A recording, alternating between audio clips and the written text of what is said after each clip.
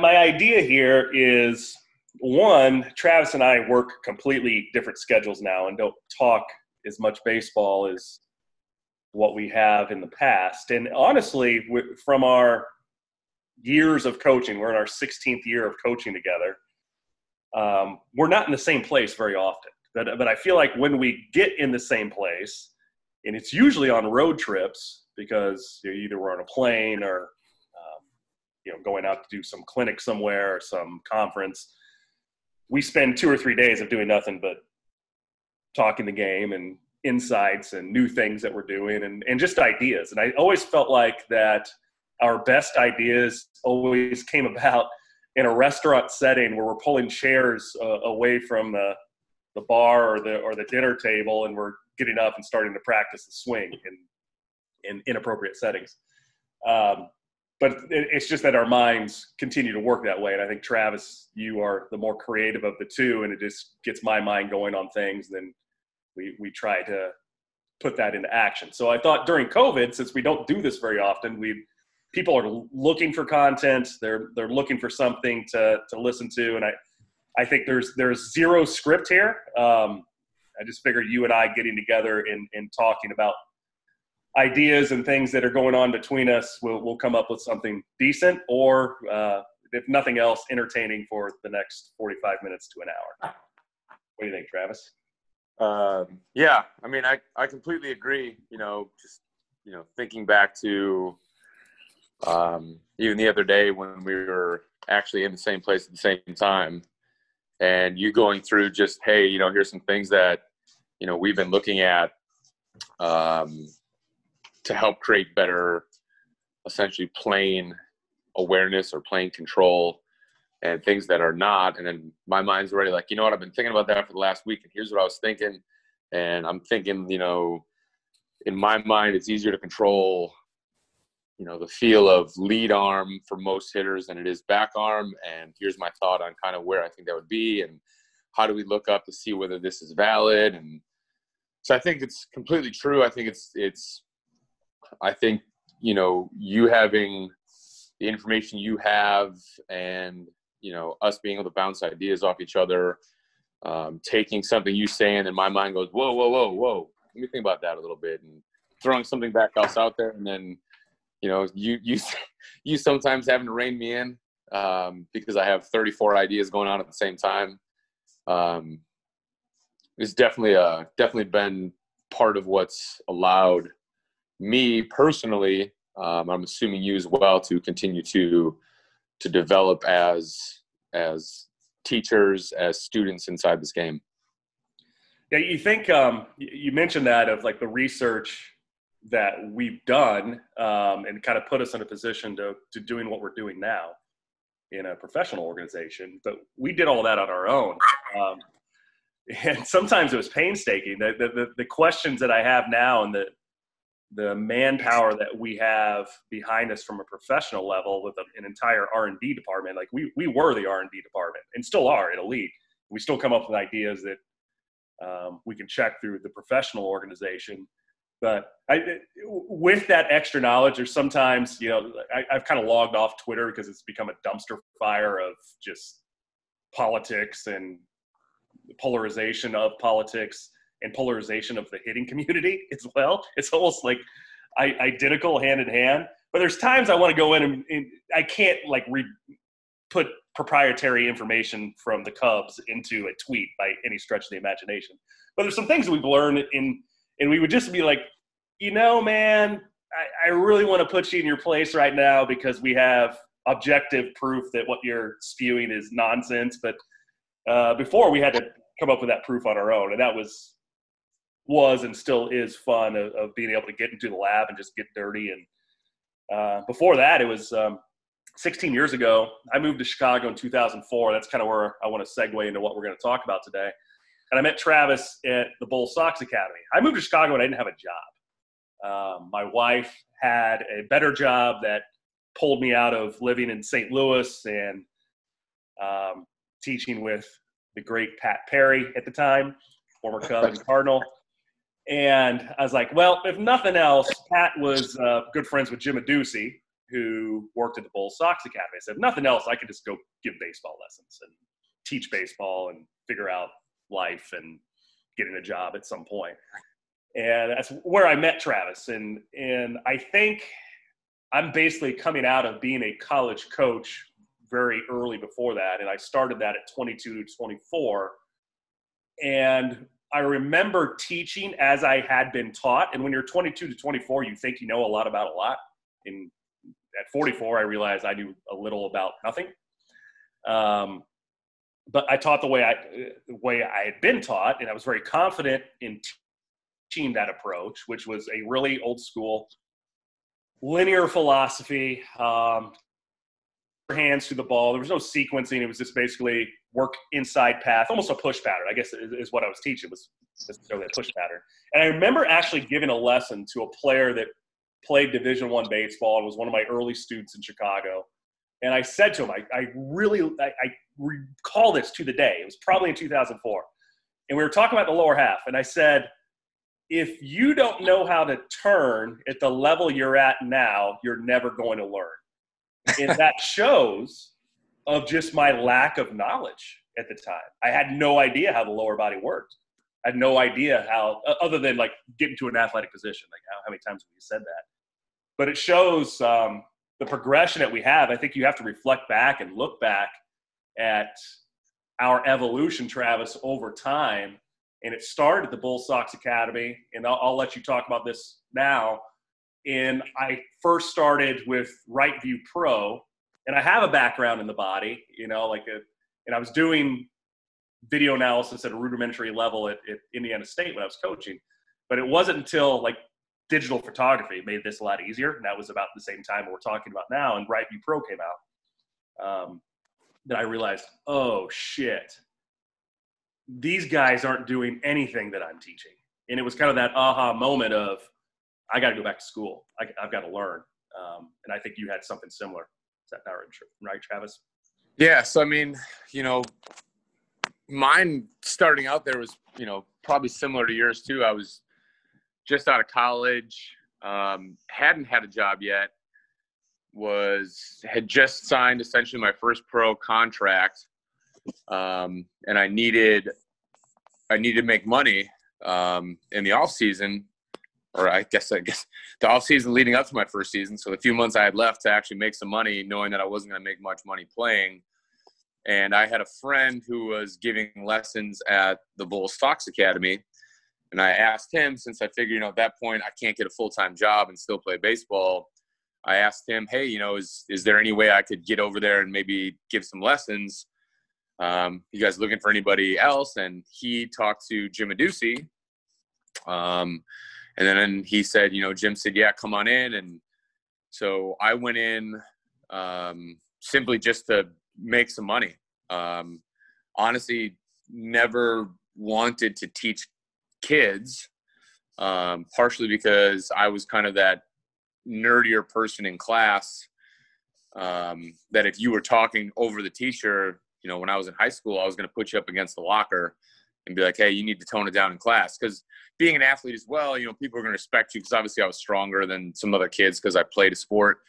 But I just figured I would never want to teach, because I would be the one that's like, if kids are messing around, that, I would have a hard time dealing with it. But I needed to make money, and I knew baseball, or I thought I knew baseball. So anyways, went in, ended up starting working just like little sluggers camps, which are for you guys are like 5 and 6 year old camps. And again, this being back in 2004. And then eventually one of the instructors that was there ended up having to take some time off, and they needed somebody to take his lessons. And so they ended up asking me, and I kind of asked for them as well. And so I started getting into the one-on-one side and completely just taught what I taught and what I was taught as a player growing up. And it's funny because you were taught more in your mind, like that kind of inside the ball push pattern. And the way I grew up and was taught in northern Wisconsin was more like, squish the bug, rotate hard, pull every ball. So I was completely more of a rotational hitter, which which obviously didn't work out very well for me.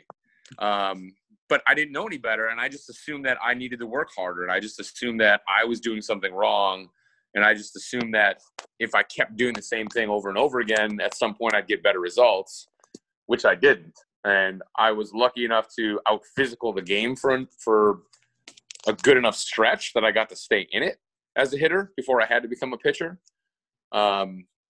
But then even when we first started, our paths had crossed, but we didn't necessarily talk a bunch in the beginning. I remember that. And then I ran across somebody that kind of changed my perspective, and that was Marty Cabernis. And one day he was watching me give lessons, and he's kind of just standing in the background, and I was kind of like in my mind, like, who's this old guy over here watching me? And not that he was that old, but just he was older than me, and I was young yet, so, you know, naive. And then I remember he was then doing a pitching camp, and I was like, you know, I'm gonna go stand over there and kind of listen. And as I stood by and I listened to what he was saying, it was almost like he was speaking directly to me and not the kids. It's almost like he knew that he had a goal of trying to educate me, and this might be the time that we end up talking, even though I'm not talking back, I'm just listening. And he started going through, literally at this point, this is going back before essentially even we had Right View Pro there. He was going through still pictures. I remember he had that album of still photos. Yeah, he pulled up these still pictures, and he's going through just simple things like glove side and other things. And I'm like, whoa. And he talked through a couple points, and in my mind, I'm like, I've never heard anything like this in my life. I've never heard anybody talk about it this way. I've never had anybody refer to it this way. So my first thought was like, this guy's crazy. Like, this guy's just like, but then I'm looking at the pictures, and I'm like, well, in my mind, even before we had video, I was like, well, you can't make that picture up. Now, realistically, pictures are tougher now because we have access to so much better video. But limited at the time. That's about all we had. Like you and I would both say now, it's like, I don't ever show me a still photo of anything, because you can take any still photo and put any context you want into it.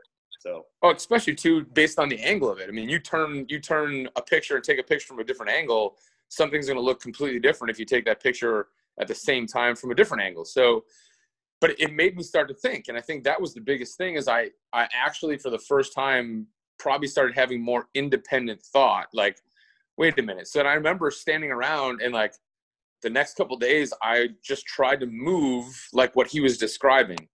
And at first it felt just terrible. Like, I was like, wow, this is terrible. But it was more because it was new to me. Like, my brain pattern didn't want to work that way. It was like, this is an odd feeling. I don't feel as athletic. But I kept playing with it because I'm like, there's something to what he's saying.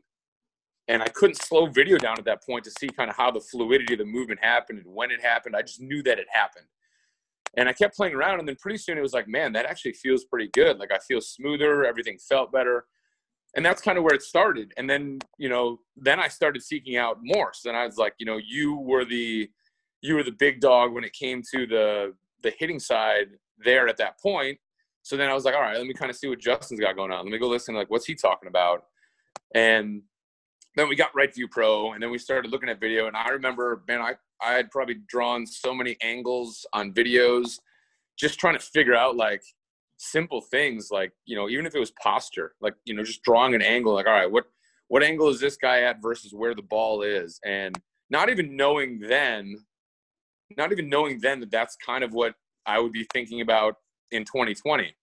You know, just simple things that I had no idea. Like, when I'm looking at angles, I had no idea why I was looking at the angles or what those angles even meant.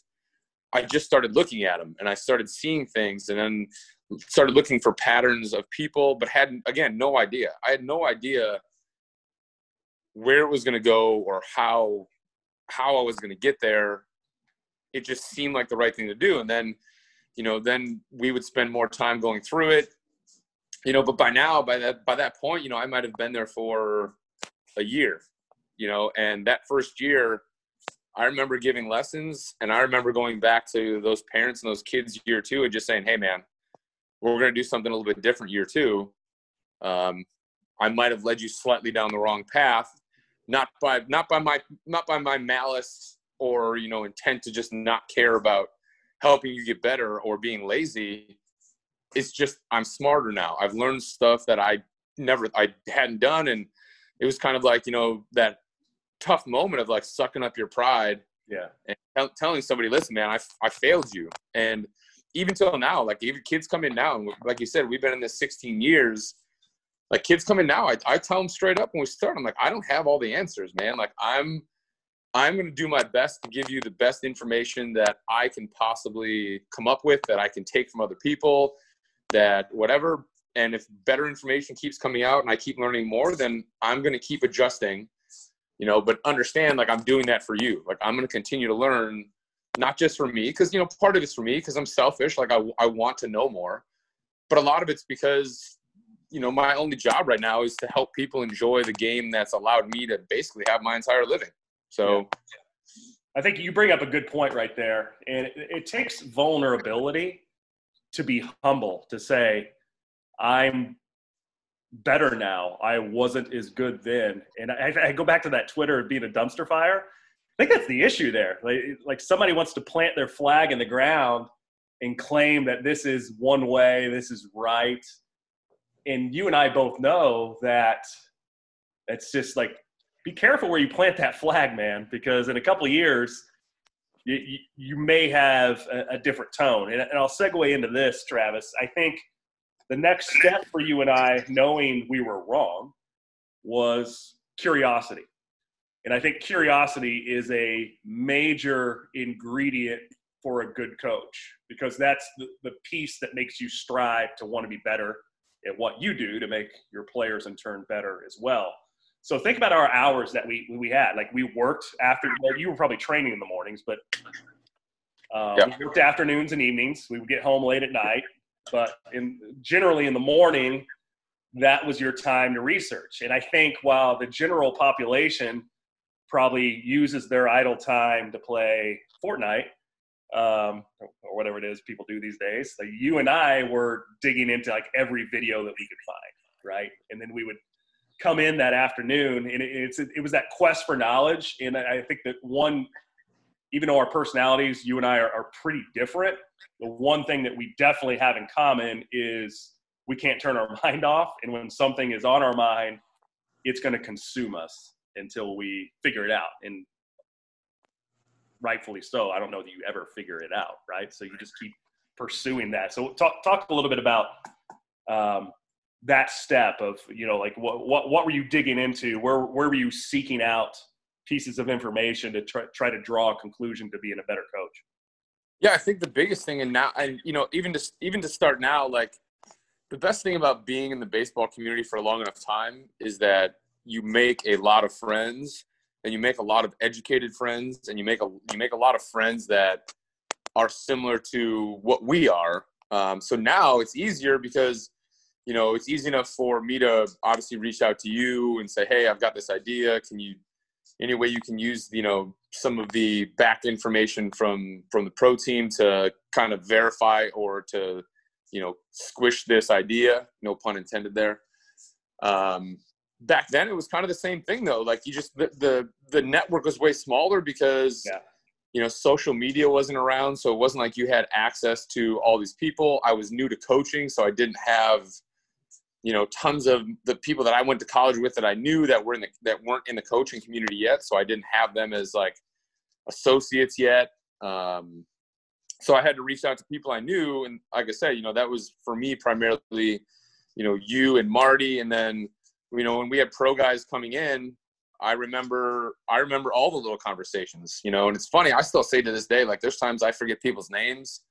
I forget dates, but I remember almost every lesson. And I can tell kids that haven't been in for 2 months, they can walk in and I can say, hey, have you had a chance to work on X, Y, or Z? And they're like, oh yeah. And I'm like, in their mind, it's almost like they're amazed that I remember what they did, because they don't remember what they did 2 months ago. But it's like, that's exactly right. I'm horrible with names. I mean, absolutely terrible. But a kid could walk in that I gave lessons to 7 years ago the same way, and I can tell you exactly their swing pattern.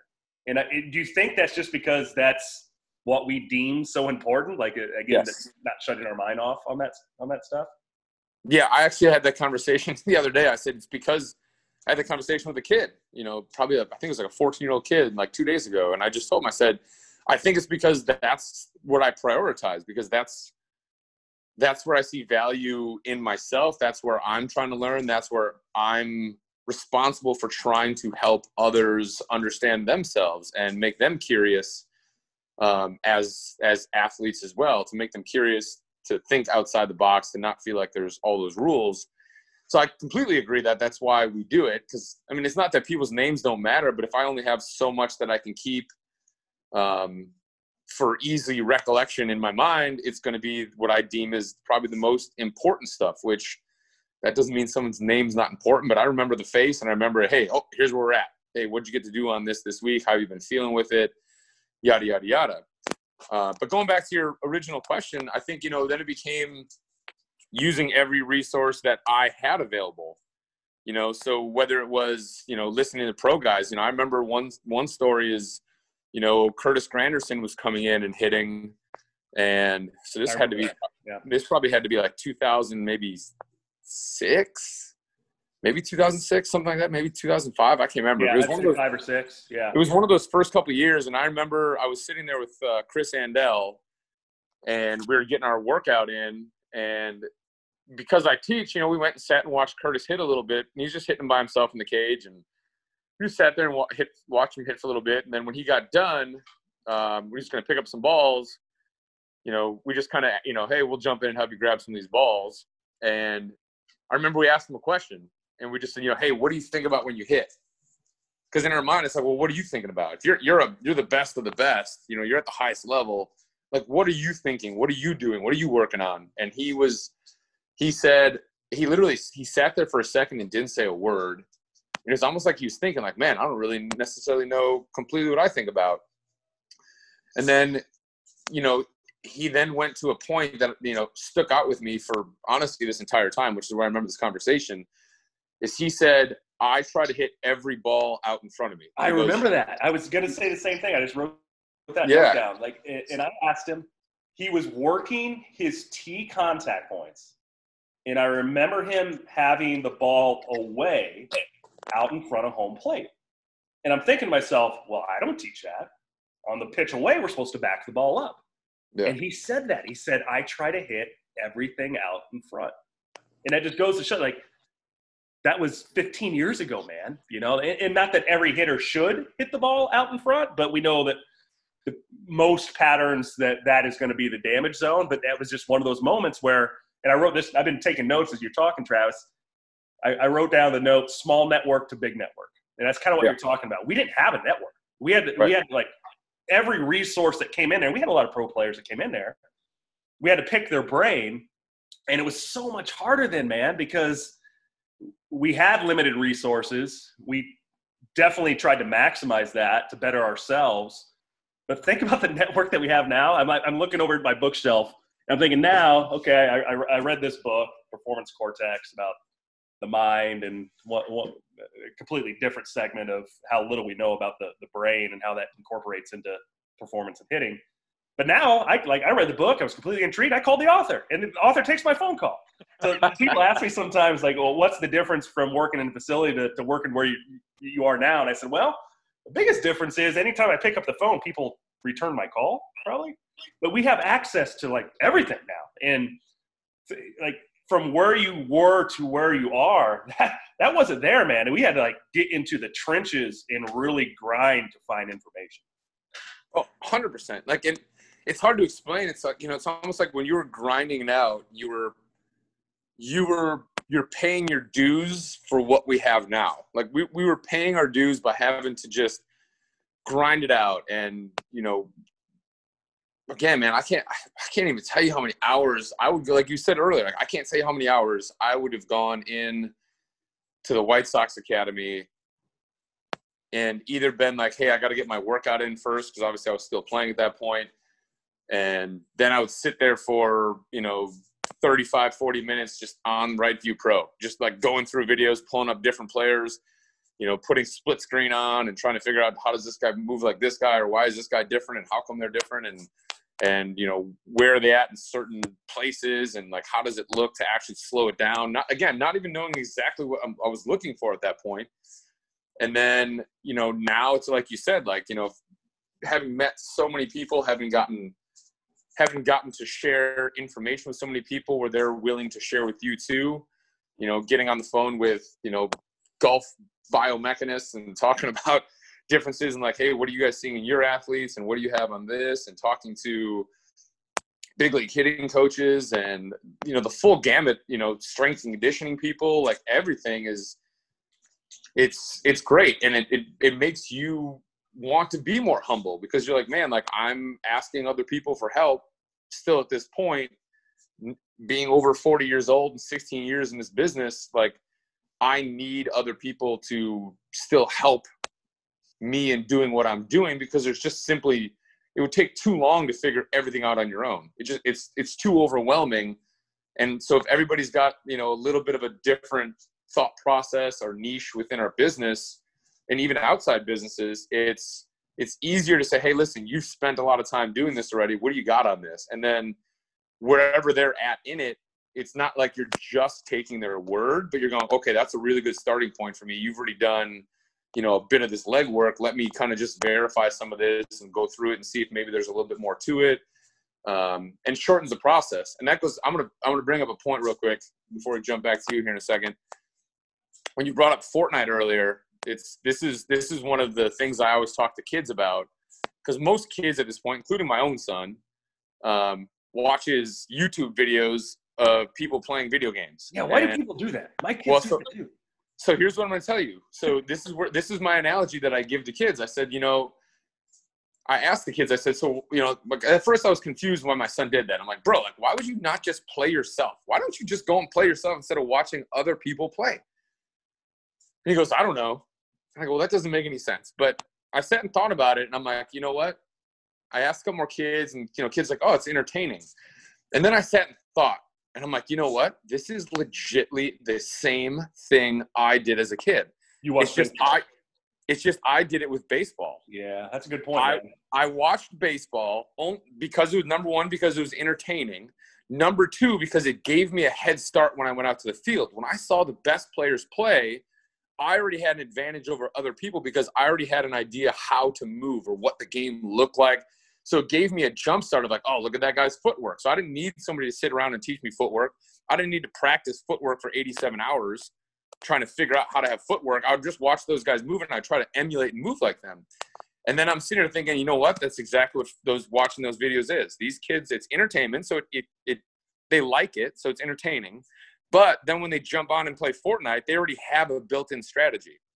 They've already seen, okay, this person builds their tower this way, or they snipe this way, or they use a jump shot this way, or they do this, or here's where they're finding, they know already where the loot chest is because it's the same on the map. And now that I've seen other people get to it, I don't have to spend 84 hours looking for them. And I went and I sat and thought about it. I'm like, man, that is legit exactly what I did. We just did it with baseball. And, you know, these kids and their access to obviously, you know, more than we had. And Lord knows what I would have done if I would have had what they had when I was growing up. Probably the same thing as they are. But that's what it was to me. It was like, man, like we used baseball that way. Watching it on I can't even remember a day I didn't watch baseball on TV. You know, and then big game of the week, man. That was big. Yeah. And then once we actually had cable and had ESPN and you could get highlights, just come home from school or whatever and just watch it on repeat, man. I might have watched SportsCenter 4 times a night sometimes. Like just watched it, and you knew that the highlights are coming back up and you want to see it again. And that's a good point. That was the only access we had because you couldn't pull it up on a computer at that point. You couldn't have it on a phone because we didn't even have phones back then. Yeah, I wasn't a Cubs fan growing up. In Southern Illinois, I was a Cardinals fan, but my mom was just a big baseball fan. And I always remember, I'm talking really young, so I guess our kids' age, being like 7, 8 years old. And remember, Cubs games started, what, like 120, 140, Shafe? Is that right? And I always remember when I got home from school, it was always the 6th or 7th inning. You know, so the game was on, and I sat down, usually had a snack of some sort. Oftentimes, it was a big day if my mom had Topps baseball cards on the tray underneath the TV, and I would open baseball cards and I'd watch, like, baseball, right, every day because day games. And, you know, limited number. We had 12 channels, man. That's like in a clicker, right? Black and white TV. That shows my age. I wrote down a couple more notes, Travis, as you were talking. And this is kind of the way – I have so many notes written down already that we could just do completely separate podcasts on. But I'm going to bring up 3 points here. One, I said those phone calls that you get to me on a Saturday afternoon, I recall, like, I'll be on my deck, I'll be grilling something, you're working, getting out of lessons, and I can tell you've been thinking about something, stewing on it for probably 2 weeks, and I just let you talk about whatever ideas on your mind, and they're usually pretty deep, and I don't know if you recognize this, but I usually don't say anything, and I just let you talk, and it takes me about 2 days to think about and process a conversation that we will have, which is why I don't respond. And then I think about it for a couple of days, and it's just not that way with you. That's kind of the way my mind works. When I'm learning new things, I often don't say anything. And as I'm learning new things, I'm processing. And it takes you a while to process that and kind of come up with your own idea. So that's one thing I wrote down. I'm going to get back to that. The other one was the golf biomechanists. We're the only guys, and we did this 10 years ago. We're the only guys that go to baseball conferences and seek out the golf guys. Think about how much we've learned from guys like Greg Rose and having a guy like that in our network, and Scott and the guys from Swing Catalyst. That's I feel like at the time, especially when still 10 years ago, we're more limited in information than what we are now, or access to information, I should say. Like, that was a huge move for us of being able to go out and really learn a lot about what the golf industry, which was way ahead of the baseball industry, was doing. And I don't think that's necessarily the same now. I definitely think the baseball industry is catching up. But talking about that curiosity and processing information, think about the number. This is where I want to go with it now. The number of hours that we were putting in, and we still put in a ton of hours. It's just different. Like, now I'm managing people in 2 different realms. I'm managing people for a pro organization. I'm managing people for a league. So I have a lot more desk time than I ever had before. But people ask, like, how did you get a baseball business that, you know, we have several full-time employees, and it certainly doesn't run itself, but we have really good people that own their jobs and do a really good job, like Dan Schaefer sitting here with us doing the TV side, and Corey being the COO and running the day-to-day.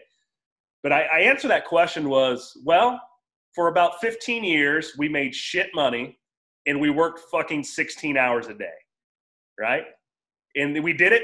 How much money did you make per hour when you started off with the Bull Sox Academy, Travis? Well, I made $20 an hour. $20 an hour. And I get people that come in and interview for like a private instructor job, and I tell them what we pay, which is well more than $20 an hour. And they look at me like I don't get like 3/4 of the lesson money. I'm like, dude, you're 25, you don't know shit, and you're asking me for like $75 an hour? And I think back, and maybe it's just like, millennials are different than you and I, Travis, because we're certainly getting older now. But I think back, like, motherfucker, I made $20 an hour doing this shit, and I loved it. I was like, this is a great night. I get to teach baseball for a living. Sign me up, right? So I think about that. Like, there's definitely some, spending your time on the streets to try to learn your craft. And I appreciate those moments because, one, we didn't make much money. But 2, if you were going to survive and be a full-time baseball guy, you had to friggin' work hours, man. So you remember the days on the weekends where Mary would have our lesson sheet out, and you knew if it had a staple in it, you're like, oh, shit. Like, I got to strap it on today because I'm not going to be able to use the bathroom. What a staple meant was you had more than 7 hours of lessons. 14 lessons fit on a sheet. A staple meant you were going more than 7 hours of time in the cage that day. And I'll revert back to I was doing some side work in Chicago, teaching some kids in the neighborhood. And we just started what ended up being the elite travel team. So I had a 14-year-old travel team that a guy in the city asked me to coach. I rented time myself at the Bull Sox Academy at 6 a.m. on Saturdays. That practice went from 6 a.m. to right up till 9 a.m., where my 9 a.m. advanced hitting class started. The advanced hitting class went 2 sessions, 9 to 11, 11 to 1. And I usually gave 2 hours of lessons after that to special clients that just couldn't get in on my schedule. So now we're talking 3 o'clock and I haven't had lunch yet. So from 3 o'clock, I went into the city, grabbed lunch on the way. It was Sundays, right? Because I always thought it was so great when the Bears play the afternoon game because I could get to the city 15 minutes quicker. Because Chicago shuts down when the Bears are on TV because everybody's in the house and there's no traffic. I would grab food on the way at the I think Maple Avenue in Lisle, and there's like a Taco Bell, there's something like a McDonald's over there. I'd grab it, I'd eat it in the car, because when I got to the city at 4 o'clock, I could give 2 more hours of lessons and make $75 an hour, and that was worth doing. If I got there early on a day that the Bears played, I got to catch a 10-minute nap in my car. From 4 to 6 p.m., I would give lessons at Bash Sports Academy, make $75 an hour. But we had travel teams then practicing on Sunday nights because there wasn't anybody in the academy at the time. I would get back in my car, go back to Lisle, and coach from 7 to 9 o'clock. Then I come back, pass out at my house in Chicago at 10 p.m. My day started at 5 a.m., getting in the car, getting out to Lisle. I got home at 10 p.m. and wouldn't have traded it for anything. And people ask you, what does it take to make it in the baseball industry? Like grinding your fucking ass off. That's what it takes, right? No, 100%. I think, that's when we're, at least for me, first in it, it's the naivety of like, I love baseball, it'd be great to be able to help out other people, but I needed to make money. And even though that money wasn't great, it was still better than, honestly, it was better than what I was going to get somewhere else. And I got to do baseball. So I would grind out lessons. Again, this is the young part of doing what we did. Is it was to help, but it was also, I needed to survive. And, I was pulling 12-hour Saturdays and Sundays. I mean, I was working 7 days a week at that point, but I was doing 12 hours on Saturdays and 12 hours on Sundays. So I'd go 9 to 9 Saturdays and Sundays at the Bulls Sox Academy. And you would take a break, if I remember right. Like I did not eat. You didn't use the bathroom. I didn't. I wouldn't, for 12 hours, I wouldn't eat or go to the bathroom because I felt bad, even if it was the kids were picking up baseballs, because I still, even to this day, I help pick up baseballs. I would feel bad because they're paying for my time. And, in my mind, like they get that whole time. But when you're going one lesson to the next, every 30 minutes, somebody new is coming in, or every hour, depending on how people are booking their time. It was like, I'm not going to walk away even for, 3 minutes to just run to the bathroom real quick. I'm like, I'll sit here with you. Cause even as we pick up balls, I'm having conversations. I'm in the cage like, hey, how did you feel that round? What did that feel like? What do you got here on this? And, even to your point now, I mean, heck, I'm going to be 42 in less than 2 months. And, the other day, you gave me a message and said, hey, you want to come to the city early? We got some guys in. And I'm like, yeah, sure. And did that, got up, took my son to school, literally right from his school, drove straight to Chicago. From Chicago, then I went over to our place we use over in Willowbrook, and I was there till 10:30 at night. So, I left here at 9 o'clock to get to Chicago by 10. I left Illinois at 10:30 to get back here at 11:30 at night, and wouldn't trade it. Again, even now, even this many years in, like I wouldn't trade it.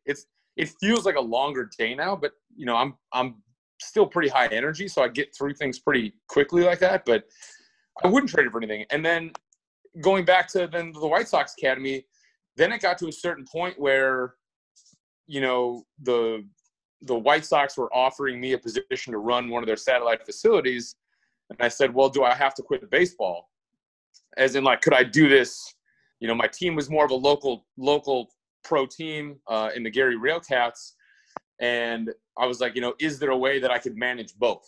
That I could do both. Is that an option? And they're like, no, it's got to be a full-time position. And I said, the first year they offered me, I said, I'm not ready to be done yet. So I stayed in it. And I remember going into them that next year, I was in season, and I was the same way when I was giving lessons as baseball got close, when I was going to head off to spring training. And I'd be like, man, I'm really ready to get out and play baseball.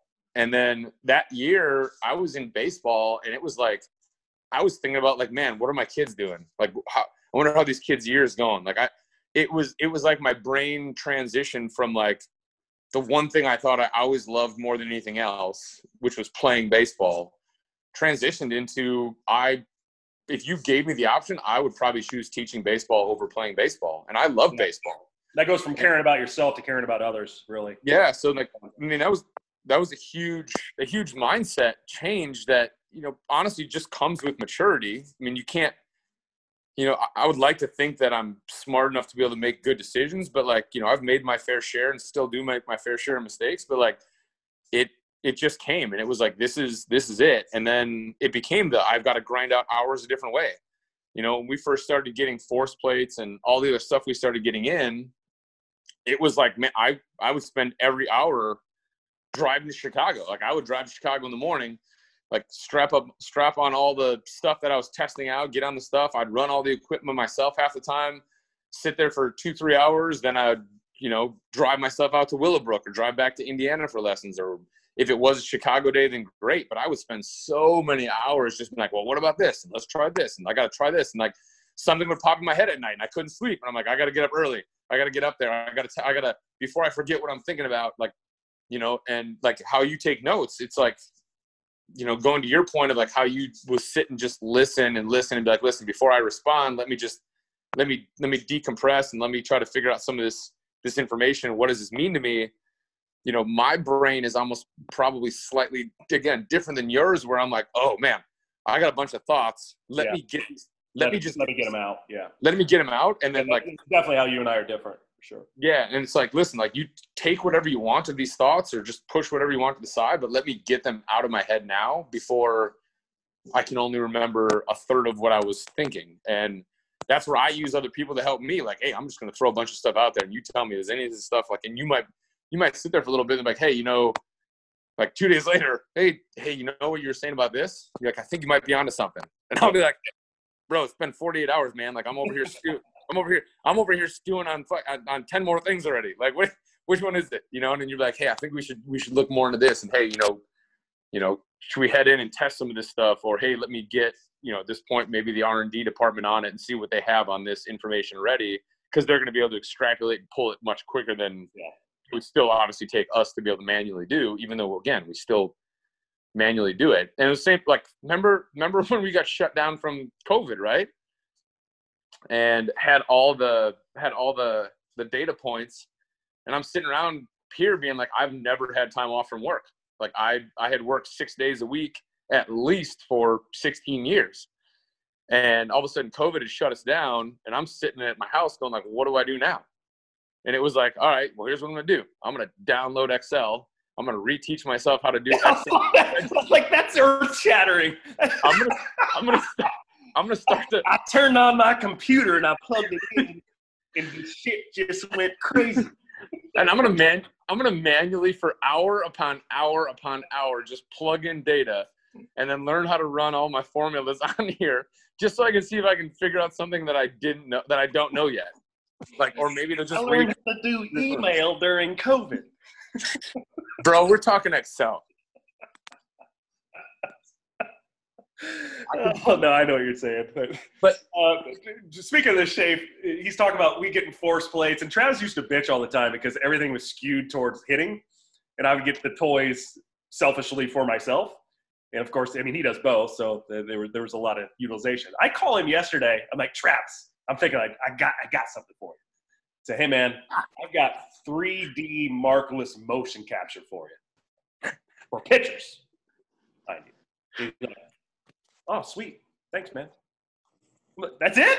No, but you just, it's funny. This conversation is even funnier because I was starting at 2:30 yesterday. And I'd driven down to the city because I was in Chicago. And I got there. And now, mind you, again, I sat like all morning. I had to do some yard work. Then I jumped on and I had a bunch of other things that I was working through, like in writing down notes on my phone of like stuff I wanted to get through. Now that I've got the ability to get back in and start doing a lot more research and stuff, and we've got our interns there, so I want to start getting into some more stuff. So I had all these things going through my head. I'm writing them down. I'm driving up to Chicago. and I haven't, again, this is just typical me apparently. I hadn't eaten all day. And so I'm getting to Chicago, and I'm like, all right, traffic wasn't bad, but, it probably took me an hour and 10 minutes, whatever, to get there. And I'm like, all right, I got here just early enough that I could swing through McDonald's and just grab some food so I can make it through the next 6.5 hours of lessons. And literally right as I'm pulling into the drive-thru, and I'm like, I got to get this order in so I can get it and eat before I'm going to be late for lessons, is when you called. So like you're talking, I'm putting my phone on mute so you can't hear me as I'm ordering food, and then I'm clicking it off, and you'd be like, oh yeah, that's good, man. And then I'm like back on mute, like, yeah, that's it. That's all. Yep, nope, just that. I'm good. I got 3D marvelous motion capture. I was ready for him. Yeah, Stoney, this is great. I've been looking for this for 15 years. I'm like, and I just got sided by a McDonald's order. You did. After this many years, that's literally what happened. And I remember when we got off the phone, I was like, man, I probably just sounded like I wasn't even either A, paying attention, or B, just like disinterested. And I was like, I'm really jacked about it. But it's funny you said that, because I was actually going to bring that up later today. Probably not on our Zoom, but the Hamburglar strikes again. All right, we got 15 minutes here, and I want to get into a actual instructional point.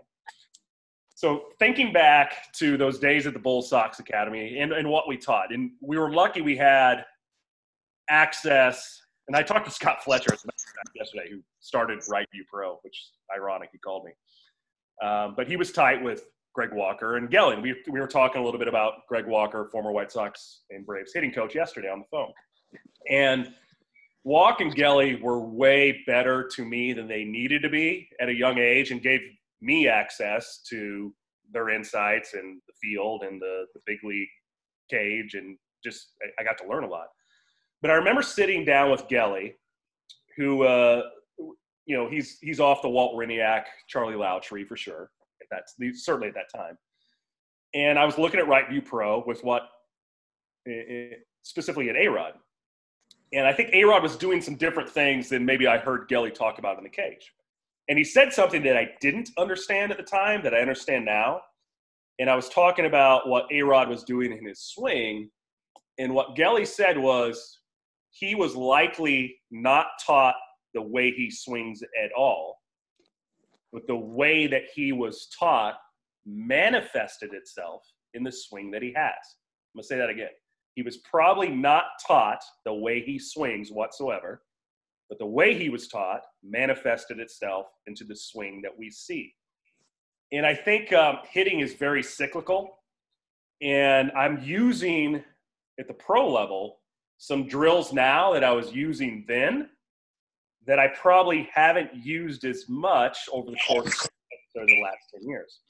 And I think with professional hitters, the last piece going from an amateur to a pro, in the last piece that we work on with an amateur, I had a kid come in with his agent a few days ago that's one of the more heralded 2022s in the country. And his first day, I said, your body metrics are really, really good.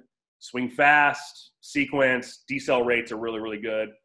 But the path was not good. He's barrel dumps, gets flat, rolls over, cuts out of the zone. And I said, the good news is the last thing that we're working on here is direction.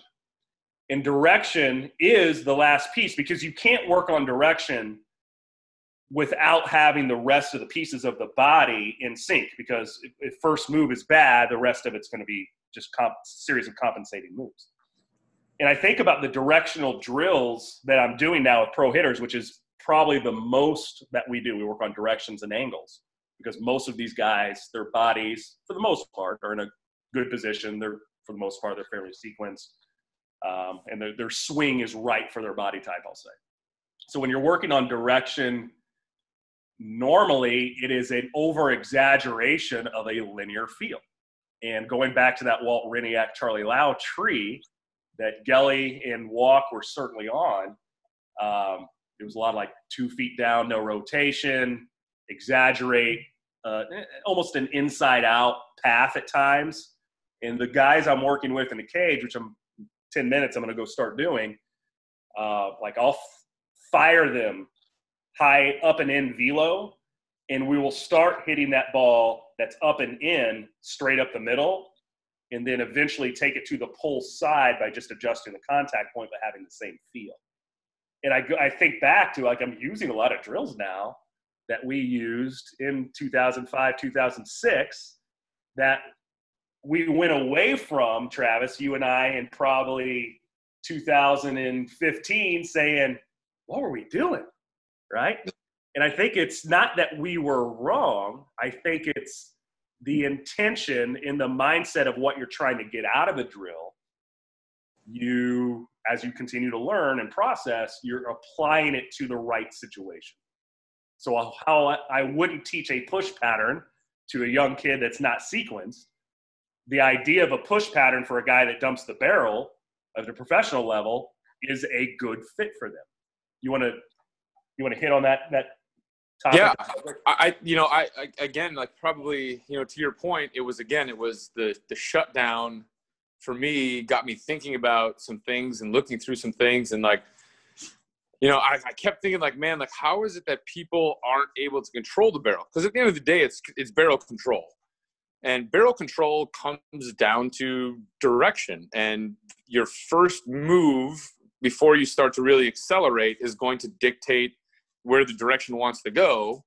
And anything inefficient from there is going to be pulling you off that line. You're going to have to compensate to get back on it, essentially. So I was looking like, man, like, so many people have, like that back elbow lead, or the hands lag too much behind the initial move, where they're not getting into or staying connected or getting connected to the body line. And looking at it again, like, I'm an analogy guy, and it was for me like, oh, okay, imagine a tablecloth on a table and you put a glass on it. And if I'm going to pull that tablecloth out, if I pull the tablecloth really slow, the glass comes with the tablecloth. If I pull the tablecloth really fast, the glass stays there. And in reality, if there wasn't a table, the glass would drop down. And that's the analogy then I used with the body, that the torso essentially is going to be your tablecloth and your hands are that glass. If I turn slow, it's easy to keep my hands connected with me moving and get them directional to the ball. If I rotate really fast, my hands are going to lag if I'm not ready to move them. So basically, what we had gone and tried to, like you said, forever be like, oh, we got to get in sequence. And that means that the hands have to be the last thing to move. And, how does that happen? And what has to happen before that? And, then it became like, most of these pro hitters that talk about simply just their hands. Like, I got to get my hands going. I'm getting my hands, even the directional down, or just like forward or across my body. And I remember that Bregman video where he had the flashlight thing where he just talked about getting his hands across his body. He goes, I know that's not exactly how I swing, but I have to think that way so I don't get, so I don't pull out too early. And I sat and thought about that, and I'm like, that is exactly why these guys talk about, in my mind, this is why guys talk about their hands having to go, is because they're always chasing this faster turn speed. And the faster we turn, the more likely it is we're going to disconnect, or the hands are going to stay on the table as the tablecloth gets pulled. And so I started going back, and to your point, I started going back and doing, like, even just like, hey, let's try to have our hands beat our body. Let's try to push our hands through. For the people that are turning really fast, but the hands aren't coming with them, where they're then getting dumped or they're getting lag, and then they're having to cut their swing off because of that. It was that. And I started doing like one-hand drills again. I haven't done one-hand drills in probably, even though we had bought some short bats, like, I just, I know some of it was for two-hand work and stuff too, but like, I hadn't done one-hand drills in forever, because it was always like, I started with that way back when, because that was something we would do maybe as a kid. And it's like, oh, here's another thing we could do with kids. And then it became, well, we need both arms to be able to work together, not just independently. So let's get away from one arm movements. And then it was like, you know what? Like, I need people to understand direction better. And sometimes to do that, you have to get their mind out of their normal swing. So you take two hands off the bat, the swing doesn't feel the same to them. They can pay a little bit more attention to that direction, and they can feel kind of what direction is without the thought of having to have a lot of intent. Like, they're not trying to hit one hand I don't want you to hit this ball one-handed 98 miles an hour. I want you to, soft line drive this at most and just really be good at finding direction and being able to get across. So to that point, that's one for me that I know that, like I said, I hadn't done a lot of. Same thing with, like you had said, like you pump up and in. I've been doing, in the last couple months since we've been back, I've been doing a lot of high tee. And I'd gone away from high tee too because, it trended in baseball for so long that pitchers were throwing more and more sinkers and sinking stuff down in the zone and driving balls down. And so I was like, man, like this high tee, it's out of the zone. I get that it helps this, but I didn't really look at it the way I look at it now again. And then the game changes back and you get guys throwing higher up in the zone again. And you're seeing that when most people disconnect, they end up missing under or they're fighting back up to get there. So you're like, hey, how much better connected can we be if we go back up to the high tee? Because it's really hard to be disconnected at a high tee. Yeah. Because there's very little space and there's very little distance for you to disconnect. So going back to that high tee again a lot and, having guys play through that field and they're like, well, this isn't a strike, coach. And I'm like, I get it's not a strike. I'm not telling you to swing at this in the game.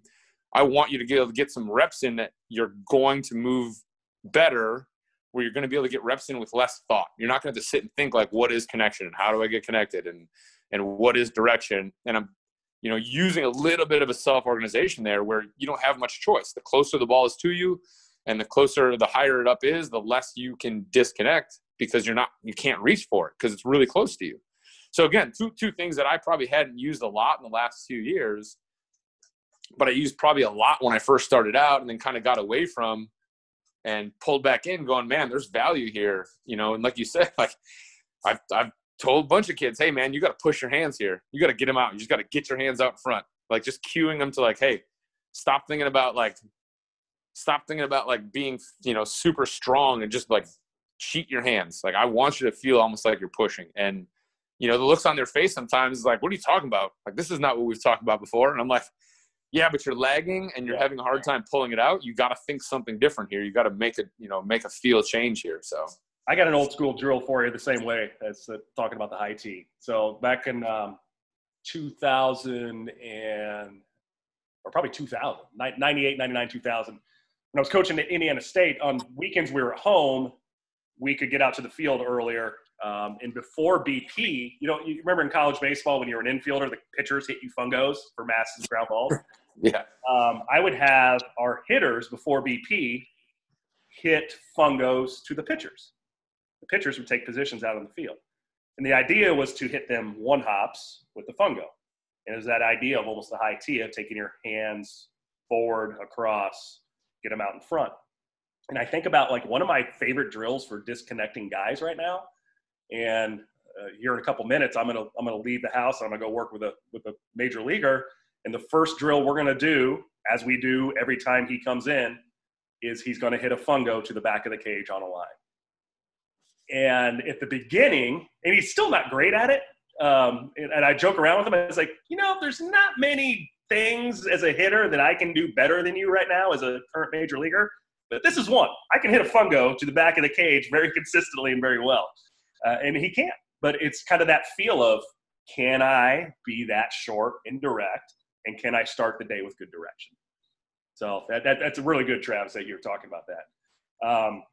Hour in, I've got a bunch of notes here that will lead us into future podcasts that we'll continue to record these. I'd like to thank our producer today, Dan Schaefer, who, if you're watching this on YouTube, you can see he's just doing a phenomenal job there in the middle square of the recording of producing our segment today. Dan, appreciate you. Would you like to give any words to the listeners? No, that was outstanding. But hopefully this will be a regular for Travis and I. It's great being able to just catch up and talk baseball. And I know there's a need for content out there, and you can kind of get it into our minds, and we'll continue to pump some of this out. So thanks for listening.